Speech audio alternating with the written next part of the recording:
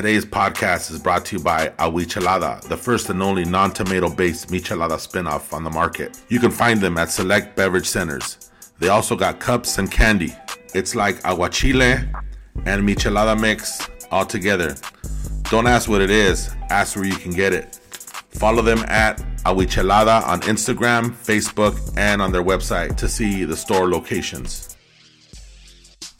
On today's podcast, we brought on Mexican national team professional hooper Edgar Garibay to the Shoot the Rock podcast.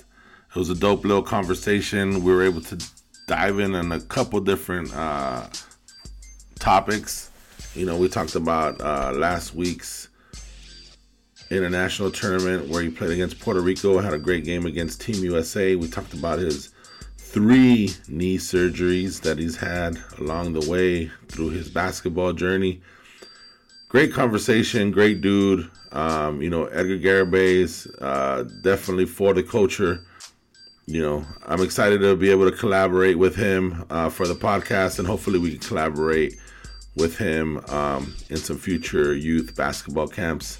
So thanks, EG, for coming out to the pod. Enjoy. You have just tuned in to the Shoot the Rock podcast. Who they rockin' with, yo? Who they rockin' with? That's right. Remix it. You're now rockin' with the best. Yes. You're now rockin' with the best. What up, and welcome back to the pod. I'm your host, Robert Zaragoza, a.k.a. The Commish, a.k.a. Big Z, a.k.a. Coach Z, a.k.a. So Big It's So Sweet, a.k.a. The Latino Bleacher Report. On the podcast today, we have a special guest, Mexico national team player, pro hooper, local product, a.k.a. EG, a.k.a. Edgar G. Oficial, a.k.a. for the culture, businessman / baller, Edgar Garibay. Welcome to the podcast, bro. Man, thanks for having me, man. Whatever we could do for the culture, you already know, man. So that's what we're here for. Yeah, man, I like that. I mean, definitely for the culture, and I think that's downplayed a little bit too much, and I like that you bring it to the forefront. You know what I mean? What's your take on that? You know what I mean? Just kind of off the jump. You know what I mean? Like you post that and you put for the culture. Explain what that means to you. Yeah, it's basically, it's like you said, we get downplayed a lot, man, the talent that we have as the Mexican culture, man, Latinos in general. We get lost in the culture of basketball, whether it's internationally or whether it's local. Our talent kind of gets set back on the back burner. And, a lot of people don't believe in us. They don't believe in the talent that we have or what we can bring to the table when it comes to, like, basketball and our talent on the basketball floor. So everything I do, man, this whole for the culture thing started just again trying to pay respect to all the talented Latinos that I've come across personally, because I know a whole bunch, man. I know you've come across a whole bunch too. And, it's kind of just paying respects, man. Everything that I'm doing personally is for the culture, it's for them, it's for the generation that's coming behind me.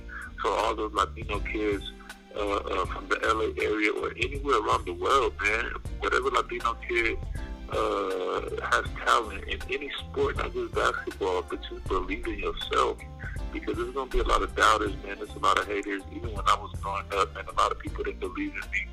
Even now, like in my career at this day and age, a lot of people still count me out.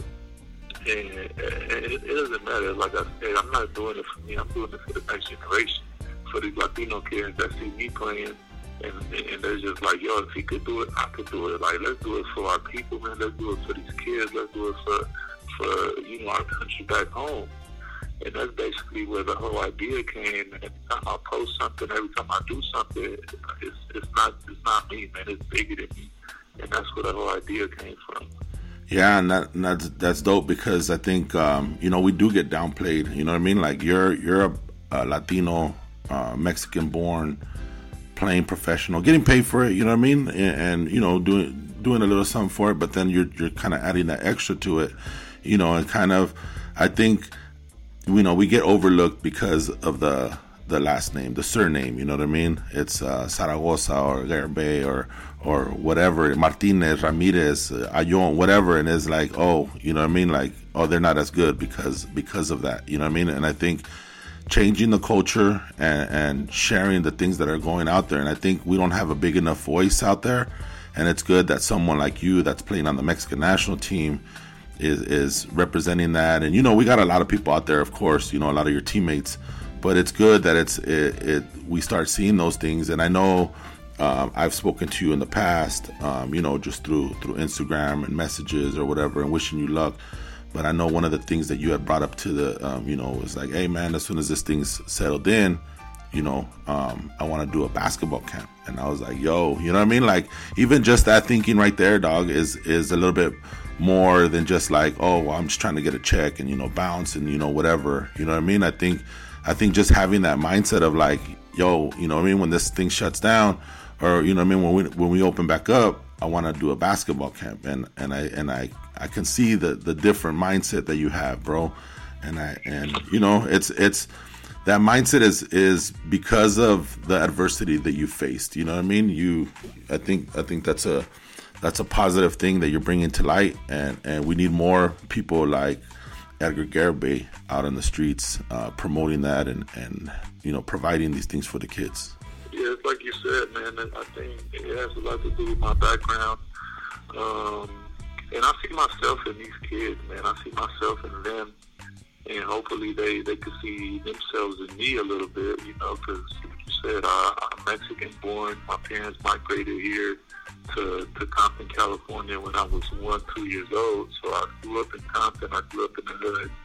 And there's a lot of talent in the hood, man, especially Latino kids.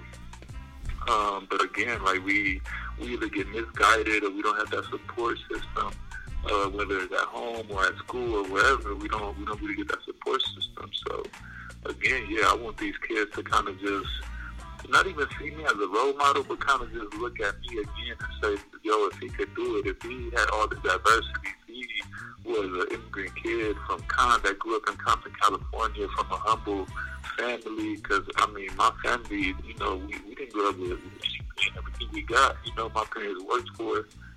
And again, I kind of just want to provide this platform for these Latino kids, to whether it's a camp, like you said, whether it's a little 2-day clinic, or even like mentorship programs or anything. If they have any questions, where they have questions about professional basketball, or just basketball in general, or even just life in general, how to do random everyday things, I'm always available, because again, it's just you wanna be the difference, man. You wanna show these kids that people care. And again, not just in sports, but in life in general, man. We got to get our youth out the streets. We got to get our youth out of the drugs, out of the jail systems, and we got to show them better. Because at the end of the day, I had a good support system with my family. Luckily I had a great mom, great dad, great brothers, and good people around me, and they kind of, kept me in the right direction. But there's always temptations, man. There's always temptations to go a different route, especially growing up in the hood. So, I kind of just want to be that voice, like you said. I want to be that voice, man, that positive voice that tells the youth, man, especially the Latino youth, that there's more out there. There's more out there. Like, if you would have told me when I was 12, 13 years old that I was going to play for the Mexican Olympic team and get 2 medals with them and travel the world because of basketball, I wouldn't have believed you, bro. I wouldn't have believed you, but I've done it, man. I've been there, and I know what it takes. So I'm just trying to pass that down to, to the culture, to the youth, to the Latino kids, to the next generation. Yeah, man. I think that's a big leap. You know what I mean? Especially if like you're right. You know what I mean? You're in Compton, you're in middle school, and you're telling people like, oh yeah, when I'm older, I'm gonna play pro ball. I'm gonna get a gold medal. I'm gonna play in the Pan Am Games. I'm gonna play in Italy. I'm going to fly out to Puerto Rico, and then people will look at you, you're crazy.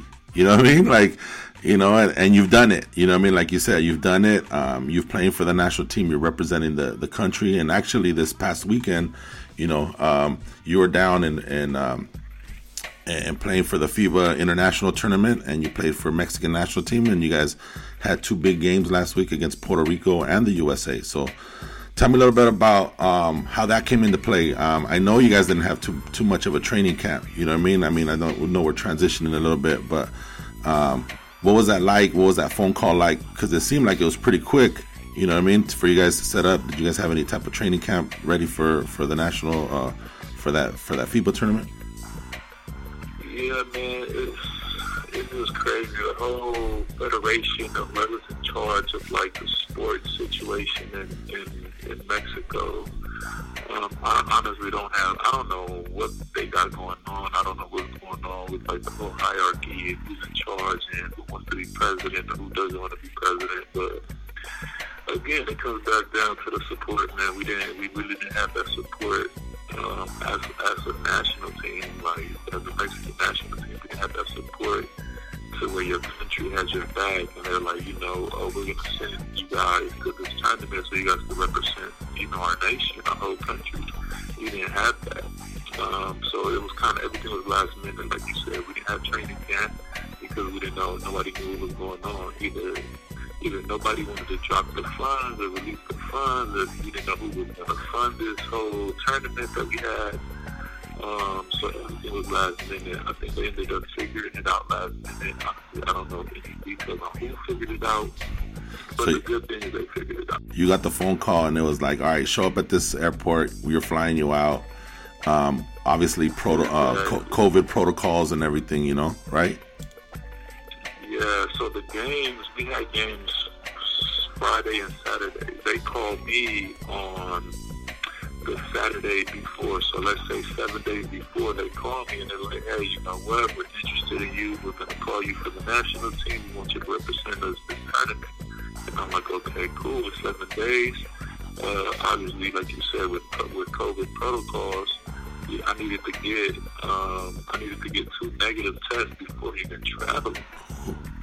So I'm in LA at this time trying to rush and trying to find a place to get tested where they'll give me either the same day results or 24-hour results. Luckily, I found a spot over in Long Beach for like $170 where they would give me a 24-hour result. And they booked my flight. I sent them my results. They booked my flight for Wednesday. I flew directly to Puerto Rico on Wednesday. I got to Puerto Rico late Wednesday night, maybe around 11:30 p.m. We practiced on Friday for about an hour and a half because people have rules on the amount of time you can practice as well during these tournaments. So people has rules on the amount of practice we could get. So we practiced on Friday for about an hour and a half. And then game is, Thursday. We practice on Thursday, and then our game is on Friday night against Puerto Rico in Puerto Rico. And we had back-to-backs, like you mentioned. We had back-to-backs in Puerto Rico on Friday night, and then we played against Team USA on Saturday night. So they're setting you guys up to not, do the best. You know what I mean? So these other teams, did you talk to the other teams? How was the other teams' workouts, and how long were they together? A week, 2 weeks, a month? Did you know? Yeah, I have one of my good friends plays for the Puerto Rican national team, just because the basketball circuit overseas is relatively small. We all kind of know each other. We know where everybody plays and things like that. So one of my buddies over in Puerto Rico, he saw like the situation that was going on with the Mexican national team, and he sent me a message, hey, E, like, what's going on? Are you guys going to come play? Are you guys not going to come play? And we talked about it a little bit, and he told me they were in concentration. They were in training camp since February 1st. Ooh. So our game against Puerto Rico was February 19th. So they've been practicing for 20 days straight, doing tour-a-days or whatnot on the court, on the actual game court. Like, they're getting practice on the actual game court for 20 days prior to competition. And basically, we got to compete against them. We're playing against them, and we only practice literally 2 hours. So yeah, it was tough, man. It was really tough. The whole situation was tough, but honestly, I think we did a solid job for the amount of time we had to prepare. I think during the game, just with like 3 minutes left in the fourth quarter, we were up 3, so we had a chance to win the game. So it's things like that. Imagine if we would have had 19 days to prepare, just like Puerto Rico had. The outcome might have been a little different. Yeah, I saw that game. You could definitely tell that in the beginning of the game, you guys were right there, and then the kind of the fatigue set in a little bit. You know what I mean? Obviously, the cohesiveness, but they shot 35% and they still won. You know what I mean? And I think the biggest thing, I kind of, that was one of the stats that I kind of looked at. I was like, damn, they shot 35% and they still won. And you guys were kind of like just literally flew in. It felt like you guys were in a Latino tournament, showing up to a tournament and just playing. And this is a international tourney, dog. You know what I mean? That's crazy. And the thing is too, is like people don't realize, like, you're representing Mexico. You're like the selección. You should be the equivalent of what the Mexican national team is in soccer to basketball. You know what I'm saying? And they don't, the thing that sucks is they don't treat you guys like that as far as like the federations and all that stuff. So I can definitely hear, you're doing this out of the love, you know what I mean, of representing the country and adding to your personal legacy or whatever, and supporting your brothers, you know what I mean, all your teammates that are on the team. I think you guys are doing it for yourselves. And just the training camp, bro, that's crazy. Like, you guys had a brand new coach too, right? So it's a new coach. Omar Quintero was the new coach. What did that look like, bro? You know what I mean? Like, during the games, any adjustments? Like, how is it adjusting to just playing on the fly? Yeah, so again, man, it's just Omar is great, man. Omar is a great young coach. I think he knows the games because he played it for so long. He played at a high level. If I'm not mistaken, he played in Europe a little bit, and he's played in a few other countries when he was playing. He played on the national team as well, so he knows what it takes to represent your country on the international stage. He was good, man. It was my first time dealing with Omar as a coach. Obviously, I've known him as a person and as a player, but it was my first time dealing with him as a coach. And again, it's just you can't really get too much or put in too much or prepare too much as a coach when they only give you one day to prepare. Yeah. So we literally got there, man, and he was trying to put in, some quick plays just so we could look a little organized on the floor. Omar was able to put, a few sets, kind of just the basic stuff, a motion, a horns action, a flex action, a floppy action type of deal. But it's hard, man. I'm pretty sure it was tough for Omar trying to prepare for a game. And then it was his first time being called to be the coach for the national team, and I'm pretty sure that was a big honor for him. And just the way they did him on the level that they didn't give him a chance to really prepare or give him enough days to kind of really show what he's able to do as a coach. But I think he did a great job. He held his own, stood his ground. He tried to make adjustments at halftime. Great speeches before and after the games. I left with with a positive image of Omar as a coach. And it would have been good to, even if a couple days, I think, like you said, like you mentioned, the horns and the floppies and all that stuff. So you guys are pros, bro. Like all you guys been playing out there for a couple years, and you guys are in the national team. So a lot of the sets that pros play, it's very similar, but just getting that, run it through a couple times and, getting familiar and, knowing each other's spots. I think that definitely would have helped, especially against the United States. You know what I mean? United States, you guys have played without Gustavo Ayón.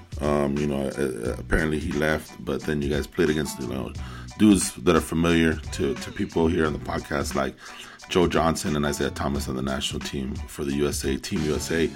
So, how long have you been on the national team? You know what I mean? And what does that mean to you as far as, not what does it mean to you, but like, you know what I mean? Like, this is your pro career. You know what I mean? This is kind of what you do for right now. And as you mature as an adult and a businessman, stuff like that, how's, how many years have you been on the national team, and what are your prospects as you move on into, the later part of your career right now? Well, the first time I got called, man, I remember like it was yesterday. It was an amazing feeling. It was back in 2014. It was actually, I don't know if it was my rookie season or my sophomore season as a pro. I was playing for Gigante del Estado de Mexico over in Toluca. And I was having an amazing season, man. I was having a great season. I think I was averaging about 19 and 12 that season. We made playoffs by luck, and I think we were winning games by 1-2 points, but we were winning. And I was averaging about 19 and 12 that season. And I got the call, and I think I got a letter. I got a letter in the mail, an official letter from like the Mexican Olympic Federation or whatever. And then I did like this whole press conference in the city and for the team that I was playing for at the time. And they showed me love, man. They showed me love just, my first time being called for the men's team. And I feel it was an honor, man. I felt an honor to just be considered, man, and called for that type of stage in my career. And at the same time, I kind of felt like I did deserve it, not to like be cocky or sound cocky, but I was doing my thing. So it was one of those moments where I'm just like, man, I'm doing everything right. I'm supposed to be here, and I'm like they're noticing my hard work. And it just felt good, man, for somebody to validate that hard work and that dedication that you done and put in, and it felt amazing. And then the first time, kind of just putting that jersey on, it's just pride, man. Pride to represent your country. You get messages from family members, from friends, congratulating you. It's just a feel good moment. Overall, it's a feel-good moment. I think that year, it was 2014, so I think I've been on the national team for about 7 years now, give or take. And prior to that, because you said you felt like you got validated, you know what I'm saying? And I know, I've looked at your trajectory, you know what I mean? You were at Compton, you went to prep school, you were at LMU, there was injuries along the way. How frustrating, you know what I mean? Because there was injuries that that put you and sidelined you for months, you know what I mean? And for you to finally have that one season, you know what I mean, after all the the rehab and everything like that, you know what I mean? You said you felt validated, but was there a point, you know what I mean, from the ups and downs, you know what I mean? Because sometimes you're like, man, I'm never gonna get there. You know what I mean? Like, where was your point? You know what I mean? Where you? Oh man, that point was definitely. I've had a lot of low points in my career. A lot of people don't know, but I was retired, man. I retired. I got 3 ACL tears. A lot of people don't know I have 3 ACL tears. A lot of people don't even know how I'm still playing at a high level, man. But I'm here. I'm trying to tell you, I'm a testament that anything is possible with hard work and dedication and sacrifice. That's why when I look at these kids, man, I'm just like, yo, trust me, if I could do it, you could do it too. And but yeah, a lot of people don't know, man. I have 3 ACL tears. When was your first ACL tear? Like, when was the first time where you just kind of? Because I mean, I'm assuming up until the point where you had your first injury, you know what I mean, you were at a high level. You know what I mean? Like, you know what I mean? You got fresh legs. You're probably playing high school ball. You know what I mean? You guys are doing a bunch of stuff. And then where does your first injury happen? My first injury happened my freshman year at LMU. My freshman year at LMU, I think we were 6 games in, and I think it was either the 6th game or the 7th game. I was having an incredible game. So I remember like it was yesterday. I think I had 18 at half. I had like 18 and 8 at halftime. We were up 10 against Santa Barbara. It was conference play. We were playing against Santa Barbara at LMU. And they couldn't stop me. They had no answer for me. And I come out the second half. Maybe the first minute into the second half, there's a loose ball. I kind of just try to reach down to it because it was like a loose ball towards my area. And the opposing player, he dove for the loose ball. He kind of just landed on the side of my knee. And immediately I just, I went down. It was kind of like a freak accident, man. So the dude dumped on the side of my knee, and my knee kind of just did a weird bend spin, and it was just, I heard a pop, and it was over after that. It was my first major injury. I didn't know what was going on. I didn't know what happened. They took me to the back to where, the locker room were. They kind of just checked me out, and it swelled up immediately. Like, my knee was just, it was huge. It swelled up immediately. I got scheduled for an MRI the following week. And once we got the MRI results back, it showed a completely tear in the ACL. I was done for the year. I had to get surgery, and I was going to have to rehab for, about 8 to 10 months. Wow. So that was my first one. And it was probably the toughest one, to be honest with you, because, I was new to it. Like you said, I was playing at a very high level. So something like that happened at that moment, at that time, it was just, I couldn't believe it. I couldn't understand it. I think I might even fell into depression a little bit, man, just because I was a 19-year-old kid, man, that didn't know how to handle situations like that. Like, I wasn't prepared. Like, nothing could prepare you for moments like that, And I took it hard. I took it really hard, man. But like you said, luckily I bounced back. Unfortunately, I had a second ACL tear and a third ACL tear, but just after the first one, kind of just, for that second one, I was a little more mentally prepared, and I knew what to expect, things like that. I think the third one was my senior year. When I transferred over to Long Beach State, and I suffered the third one right before my senior year at Long Beach, like in October. I think season started in November, and I tore my ACL in October during practice. And it was just devastating, Big Z. I mean, it was devastating. My heart broke, man, completely. As soon as it happened, I knew it was a torn ACL. The trainer rushed over to me, and I was on the ground, and tears were already coming down my eyes. And I knew it. I had already felt it 2 other times, so I knew it right away. So as soon as the trainer rushes over to me, I told him, I tore my ACL. And he's like, nah, it's impossible. How can you know that? And I'm like, trust me, man, it's torn. I'm done. And it was a very emotional time for me, man, just because I felt like during my senior year, it was going to be like my breakout year, just because I was hurt my whole college career. And again, I started playing at a very high level. My body felt good. I felt good. I was doing good things during practice. And for my college career just to end like that, man, it was incredible, man. I took it really hard, really hard. And again, I fell back into depression, man. Mentally, I was very unstable that year. Just questioning everything, just mad at the world. It was a very dark moment in my life. And so you never got to play a complete season. It seems like, huh? Never, man. Never got to play a complete season. There was always something.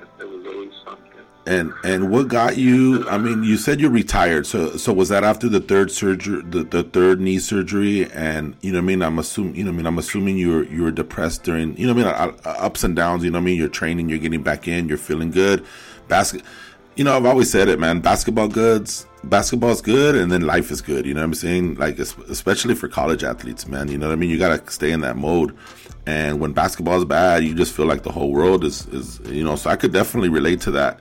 You know what I mean? And I'm sure a lot of people out there, you know what I mean? Like, the realities of, like, you're done playing high school ball, or you never made it to the JUCO, or you didn't transfer after. You know what I mean? Like, there's that one moment where you're just like, damn, that's it. You know what I mean?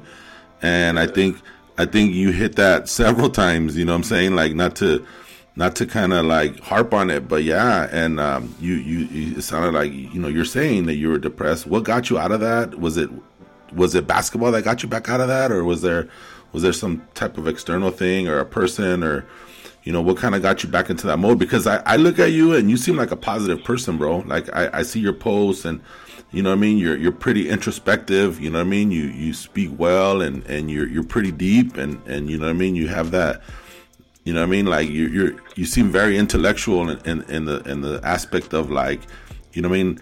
Basketball isn't the only thing for me. The way I view you, you know what I'm saying? But it's like, was that always the case, or did the injuries like convert you to that? You know what I'm saying? Where basketball isn't always having to be the case.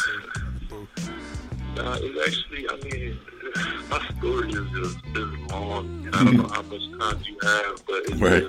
There's, like you said, there's a lot of parts to it, man. There's a lot of parts to it. Honestly, I was never asking. Growing up, I was always an academic. I always loved to read. I always loved to write. I was a straight A student in class in every grade. So basketball actually came about because I wanted to get a free education. And I think that's another thing a lot of people don't know about me.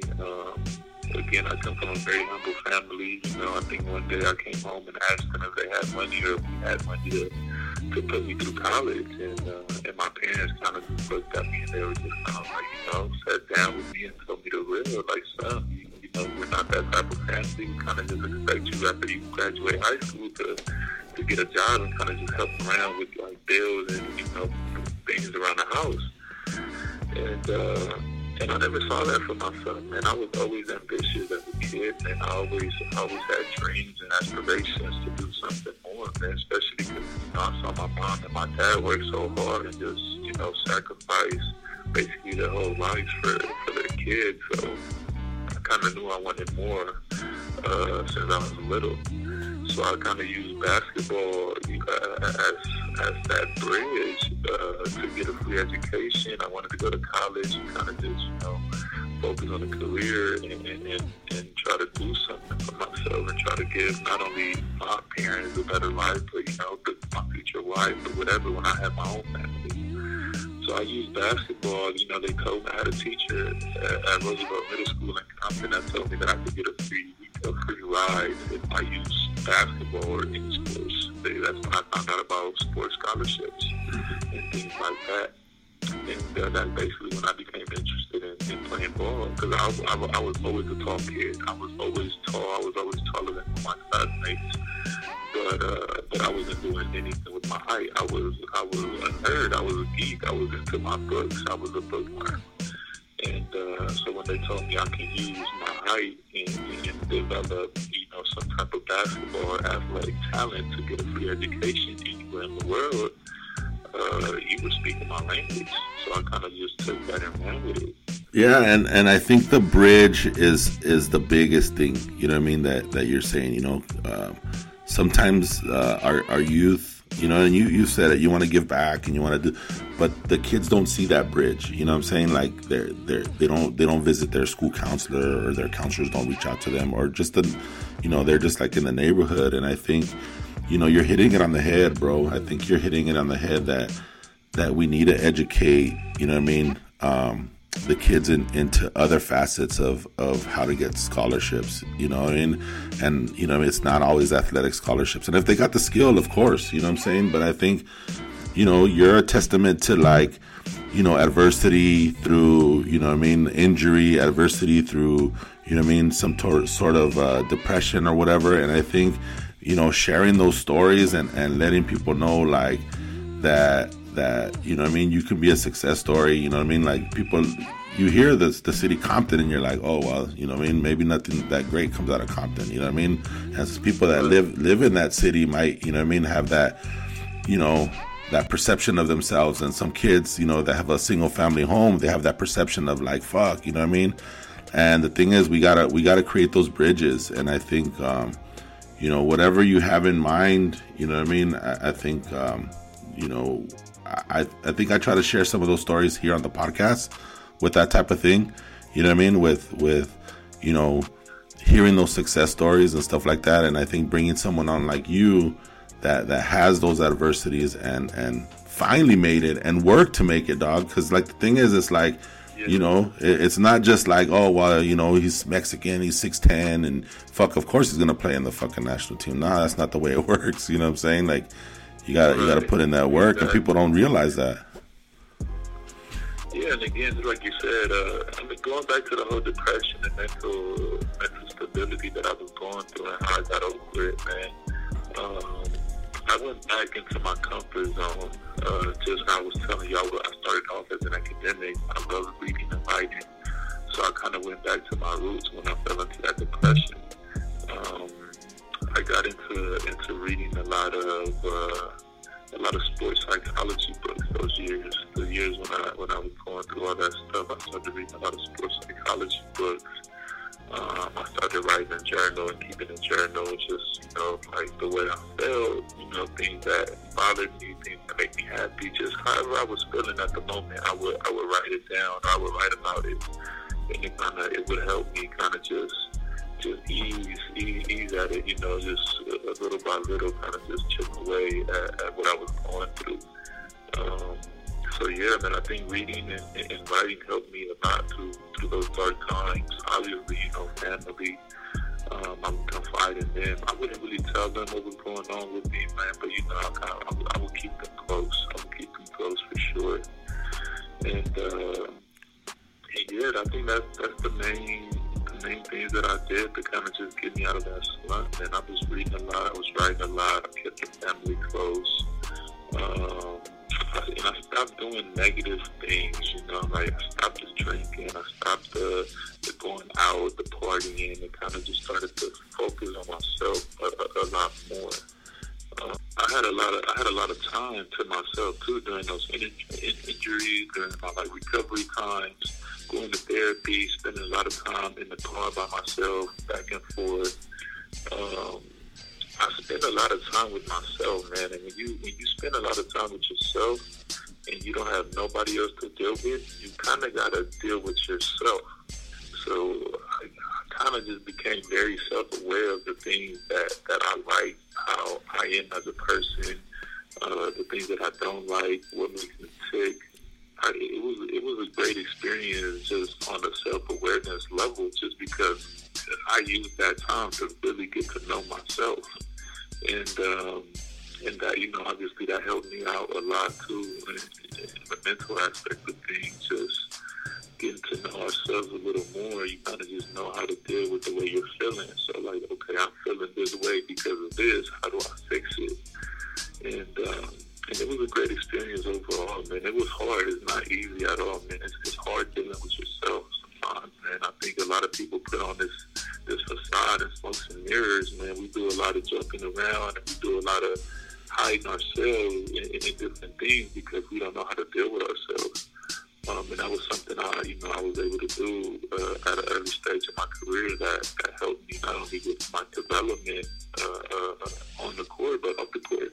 Yeah, and I think some people take a little bit longer to self-reflect, and I think, you're reading, but then you're self-educating yourself, you know what I mean? The injuries come, and the Edgar Garrett-based spotlight ain't as bright no more, you know what I'm saying? And it's like, he don't play at LMU no more. Oh, he's at Long Beach now? And you know what I'm saying? And then you're kind of like, you feel like you're by yourself, it seems like, and you know what I mean?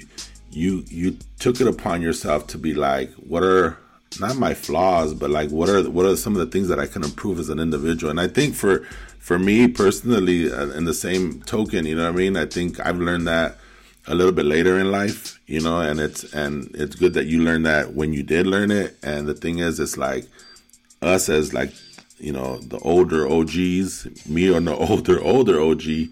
But it's like, if we can share that early on, you know what I mean? I don't know who's listening to the podcast, but shoot, man, you know what I'm saying? Like, there's always an opportunity for you to better yourself and reflect on what you can do better for yourself and for your family. And I think, you created those sacrifices. You continue to chase your dreams, and you know what I mean? Not many people do that. A lot of people are like selfish and self-destructive, you know what I'm saying? And I think sometimes we were at some point in our lives, you know what I mean?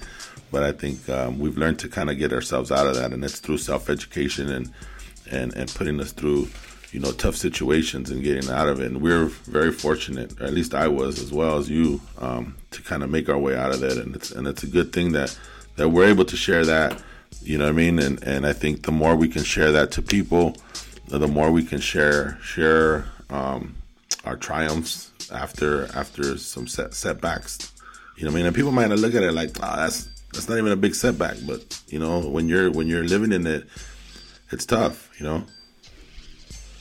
Yeah, for sure, man. Another thing is, I mean, I'm pretty sure you know, but I didn't have nobody that was gonna bail me out. It was either figure it out or that's your ass. Yeah. So it's not like, you know, I had my mom and my dad that are, you know, making good money, that I was just like, oh, you know what, if this shit doesn't work out, I'll just go, you know, work for my dad. Like, I didn't. So that wasn't an option for me. You know, if this doesn't work out, you know, I'll just make a few calls, or my parents will make a few calls, or somebody will make a few calls, and like I'll get a job somewhere and I'll be good. Like, nah, I didn't have that, man. You know, my parents working very tough, very demanding 9-to-5s, man, and this was it, man. I didn't have a plan B. It was get a free education and play basketball, or what am I going to do, man? I'm from like, I'm a result to what my boys are doing back from Compton? Like, nah, that's not. It wasn't. I had no option. It's either you get your shit together, or you don't eat. And I had to get it together, man. I couldn't cry about my situation. I had to figure out what was next.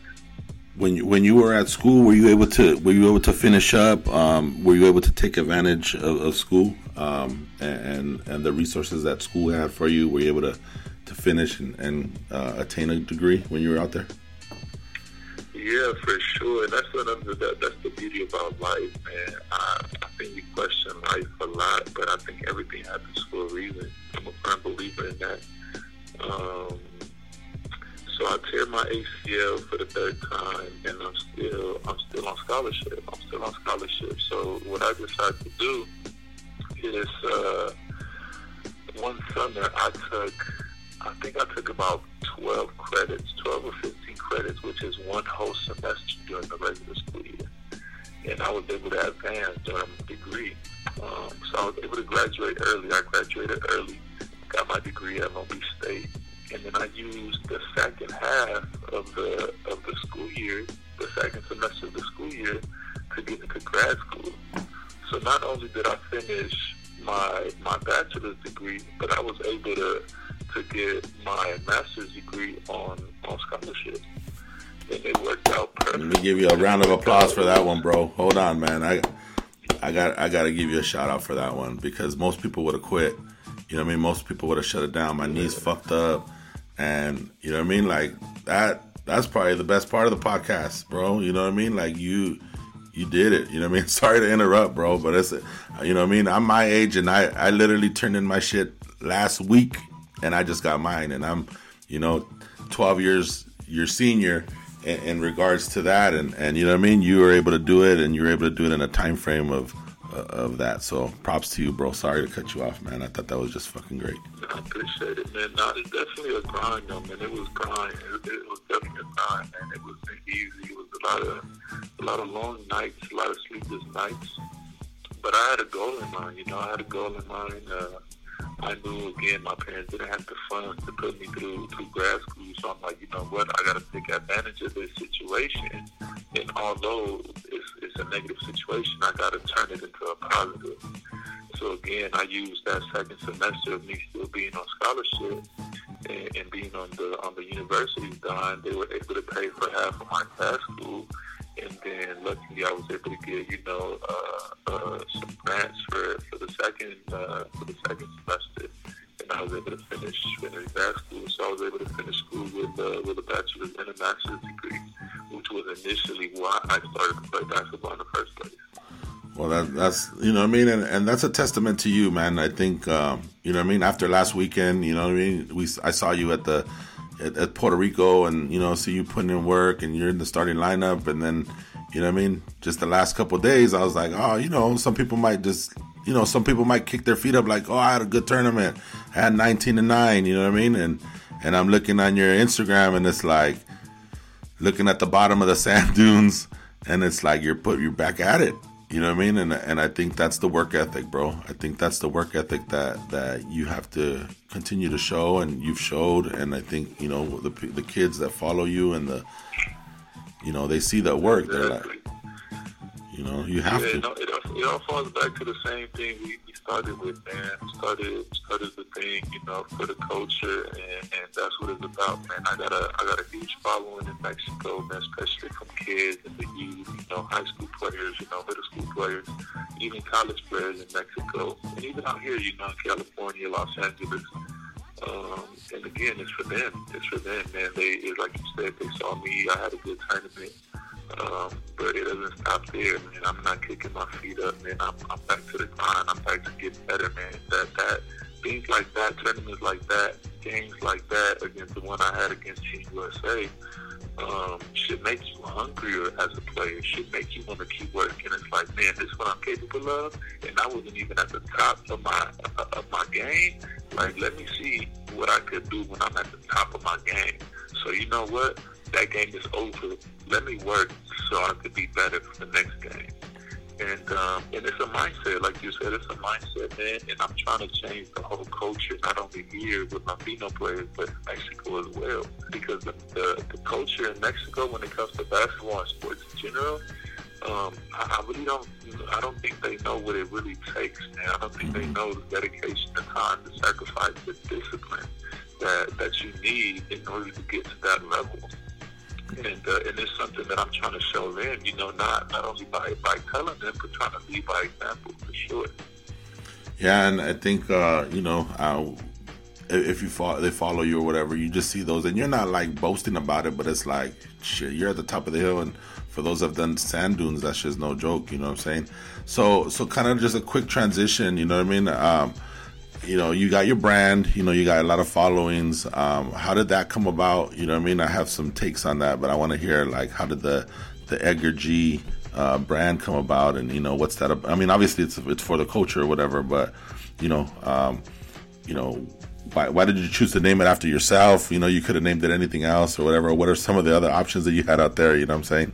So the brand Edgar G Official, basically, just me taking advantage of me being on the Mexican national team and being on the stage right now at this point in my career.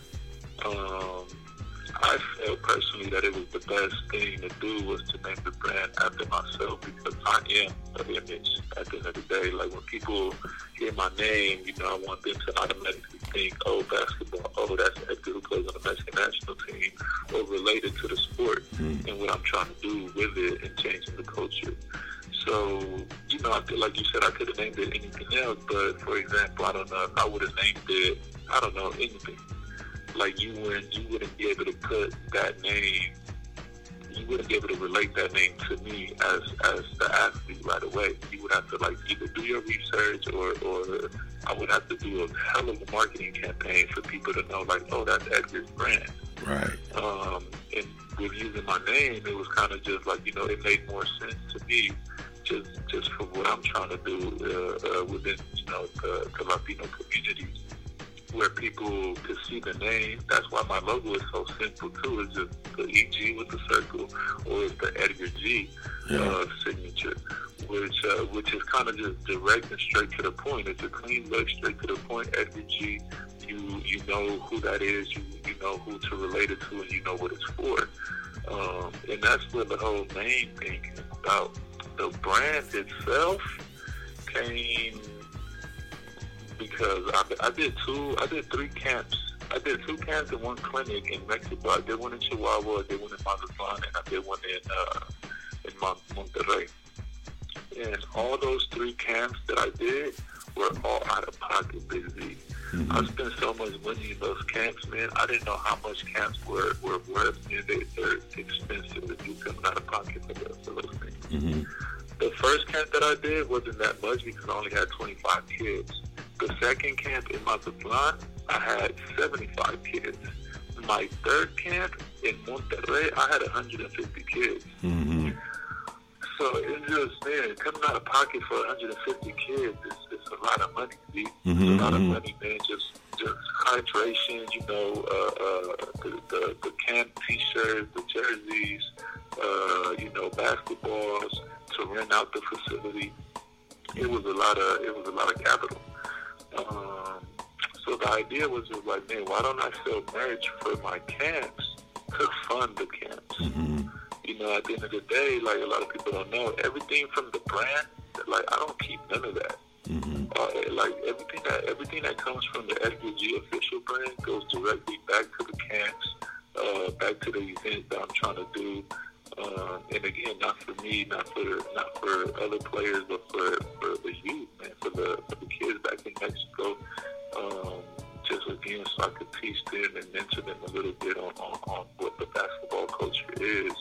Because at the end of the day, man, that's what it's about. I'm trying to help these kids back in our hometown, man, back in our country, on how to succeed and reach the next level.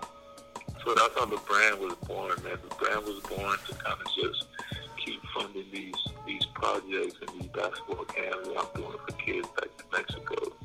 Because honestly, if I had to come out of pocket every time, I don't know how long I was going to be able to do it for. Yeah, and it's sharing the knowledge, you know what I'm saying? And I think, you know, I think it's great. So definitely gonna have to cop another couple hats, you know what I mean, for sure. I already got my Mexican color one, but I got a couple other pairs so then that way. When it opens back up, you know, you can definitely get the support of the Shoot the Rock brand out here when you're doing stuff out in the States. You know what I'm saying? We can collab together, and you know what I mean? We can work something out with facilities, or we can work out something out with merch and gear. And if we can collaborate for something for the kids, I'm open for it. You know what I mean? And we can start, you know, as things start opening up, you know, I'm open to do something like that, and support your brand, along with the Shoot the Rock brand and the podcast, and you know, anything that you need from me. You know, I'm here for it, man. I love what you're doing. I love your story. I love your success. And you know what I mean? You're all around good dude, bro. And that's why I wanted you on the podcast, man. I appreciate your time and thank you for coming on. And you know, I can't wait till stuff starts opening up, and you know, we get some Edgar G USA basketball camps out here, bro. You can definitely do that. That'd be dope. Yeah, man, that'd be great, man. Appreciate the support, man. And again, whatever I could do on my end to help Shoot the Rock or whatever event you guys got going on, man, I'm always here, man. I'm always here to support the culture, the Latino people. If anybody has any questions that's listening to the podcast, feel free to hit me up, man. I'm very active on social media. Any questions about the podcast, the brand, my journey, whatever, man, I'm hands-on, man, to your followers, your listeners, to my followers and my listeners. I'm always available. I love that collab. The collaboration between Shoot the Rock and EdgarG would be amazing. We could definitely do something, man, for the Latino kids, the kids out here in the LA area. For sure, man. That's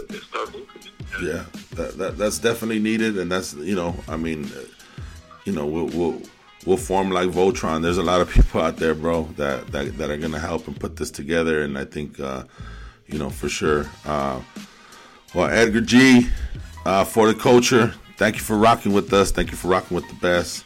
You know, and I thank you for rocking with the podcast. Thank you for rocking with me, man. Thank you for rocking for the culture, bro. You're a good dude. Thank you for coming through, man. Yes, sir, man. Big Z, anytime. Appreciate you guys. Yeah, we out. Yes. You're now rocking with the best. Yes. You're now rocking with the best. Come from the wood. Yes. You're now rocking with the best. Yeah, we out. All right, man. It's a wrap. Good looking out, bro. Thank you. I appreciate the time, you know what I mean? And for real, man, that's, I know you had said it before, but if we do something out here, you know, I know there's a lot of people that I mean, I don't know how big you want it to get, but you know, I think it'd be cool. I think it'd be fun, you know, just to kind of get the people, the dudes from the hood, man, you know, the kids will fucking see that shit. It'd be fucking dope. Yeah, man, I'm with it, bro. Let's work on something for sure, man. Because honestly, I've been gone for so long. I done lost a lot of connections that I had in LA just because I've been playing, you know, in Mexico or Latin America for the past 7 years. But those are there, dog. You know what I'm saying? Like, people know where you're at right now, especially after, you know, after the seasons you've been having or whatever, and then you're still connected to the Drew, and you know, even if it's just something small, you know what I mean? With me, you, I mean, I'm jumping on your fucking coattails right now, but, you know what I mean? If whatever you do, and just tell me where it is, or if you need help with the facilities, we can work that out, man. And that's something I've been wanting to do. And I think the way I want to do it is I want to do it so it's like not just basketball camps, but it's like life lessons type shit. You know what I mean? Like I want to bring like finance. You know what I mean? Like teaching kids about fucking financial aid and all that shit, bro. You know, I'm a counselor, bro. I got my master's. I just received my master's from counseling. So, you know, I think educating the kids, you know what I mean, on that at an early age, you know what I mean, and then it's like, oh, the Edgar G, like boom, boom, boom, you know what I mean. I think that's fucking dope. So let's do it. Yeah, for sure. Yeah, they need that, man. They need that guidance, man. That mentorship. Because even now, man, I know a lot of kids, even in college, man. I know a lot of situations in college of college athletes from the hood that went to a Division I school, but they didn't have the guidance, so they didn't know how to act, man. I know one dude that went to Fresno State from Compton High. He got caught stealing laptops from dorm rooms and lost his scholarship. Mm-hmm. You know, so it's things like that, man. Or I had another situation when I was at Long Beach State of this dude that lost his scholarship because he wouldn't go to study hall and he was late to all his classes, and it's just like, bro, come on, man. Yeah. Like, you done lost your scholarship off the dumbest things, bro. So it's like, at the end of the day, it is their fault, man, but I also think these kids need some type of guidance, man. Somebody in that corner, you know, either telling them what's right from wrong or getting on their case or something, man, but they need it. They need a list or some type of template on how to be successful at the next level. And just see the bigger picture, dog. You know what I mean? Like I was in a meeting yesterday, and this girl was like, there's a football coach, and he was like, you know, when you go to your recruiting trip, you got to go to that school, and you know, you're going on a scholarship. He goes, but at the end of the day, say something happens, you know what I mean? The unexpected happens, and you get injured. Did you choose that school? And can you stay in that school even though you're injured and it has nothing to do with like, can you see yourself being part of that campus? You know what I mean? And I was like, damn, I didn't even think about that. You know what I mean? Fools just go to like, oh, it's a D1 and it's out in fucking Oklahoma, but shit goes bad and motherfucker, I'm in Oklahoma. What the fuck am I doing out there? You know what I'm saying? Exactly. So I mean, there's been a lot of cases like that with kids from guys from California that go to like the North Carolina or the Duke. Yeah. They end up transferring because they either don't like the school or don't like the culture, or they just don't know how to. It's different, man. It's very different. So yeah, I get that 100%. Yeah. So I mean, we definitely have a lot of time, but once again, thanks, bro. And whatever you need, you know, I'm here for it. I'm gonna edit it tonight. I'll post it probably in the middle of the night, and then I'll just start pumping it up this whole week. So thank you, bro. Sounds good, man. Let me know.